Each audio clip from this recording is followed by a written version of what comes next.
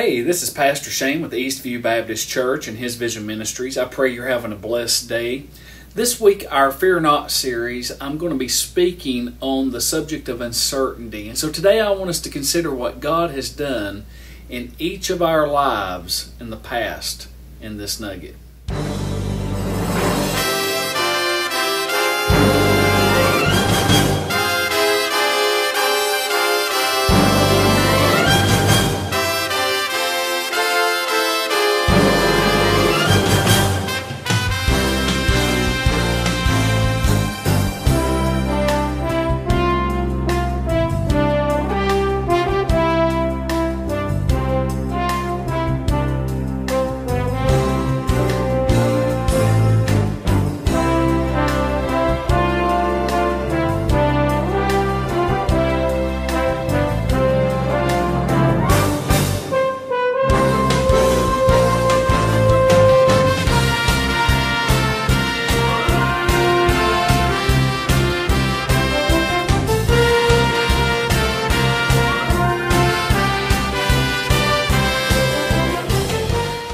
In today's nugget, I want us to consider what God has done in each of our lives in the past.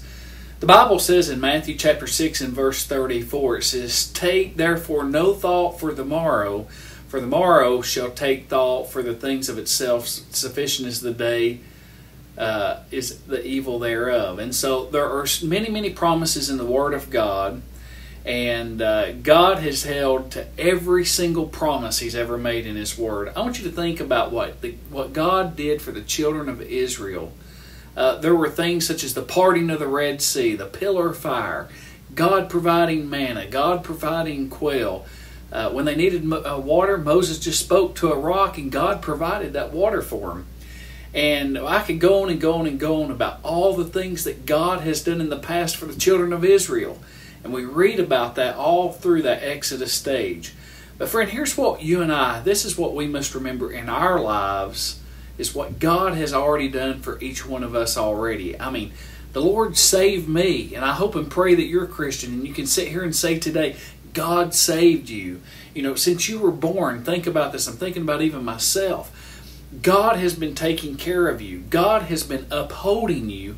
And I want to remind you, my dear friend, that you or me, we would not be here if it hadn't been for God already taking care of us in the past, as He even is right now.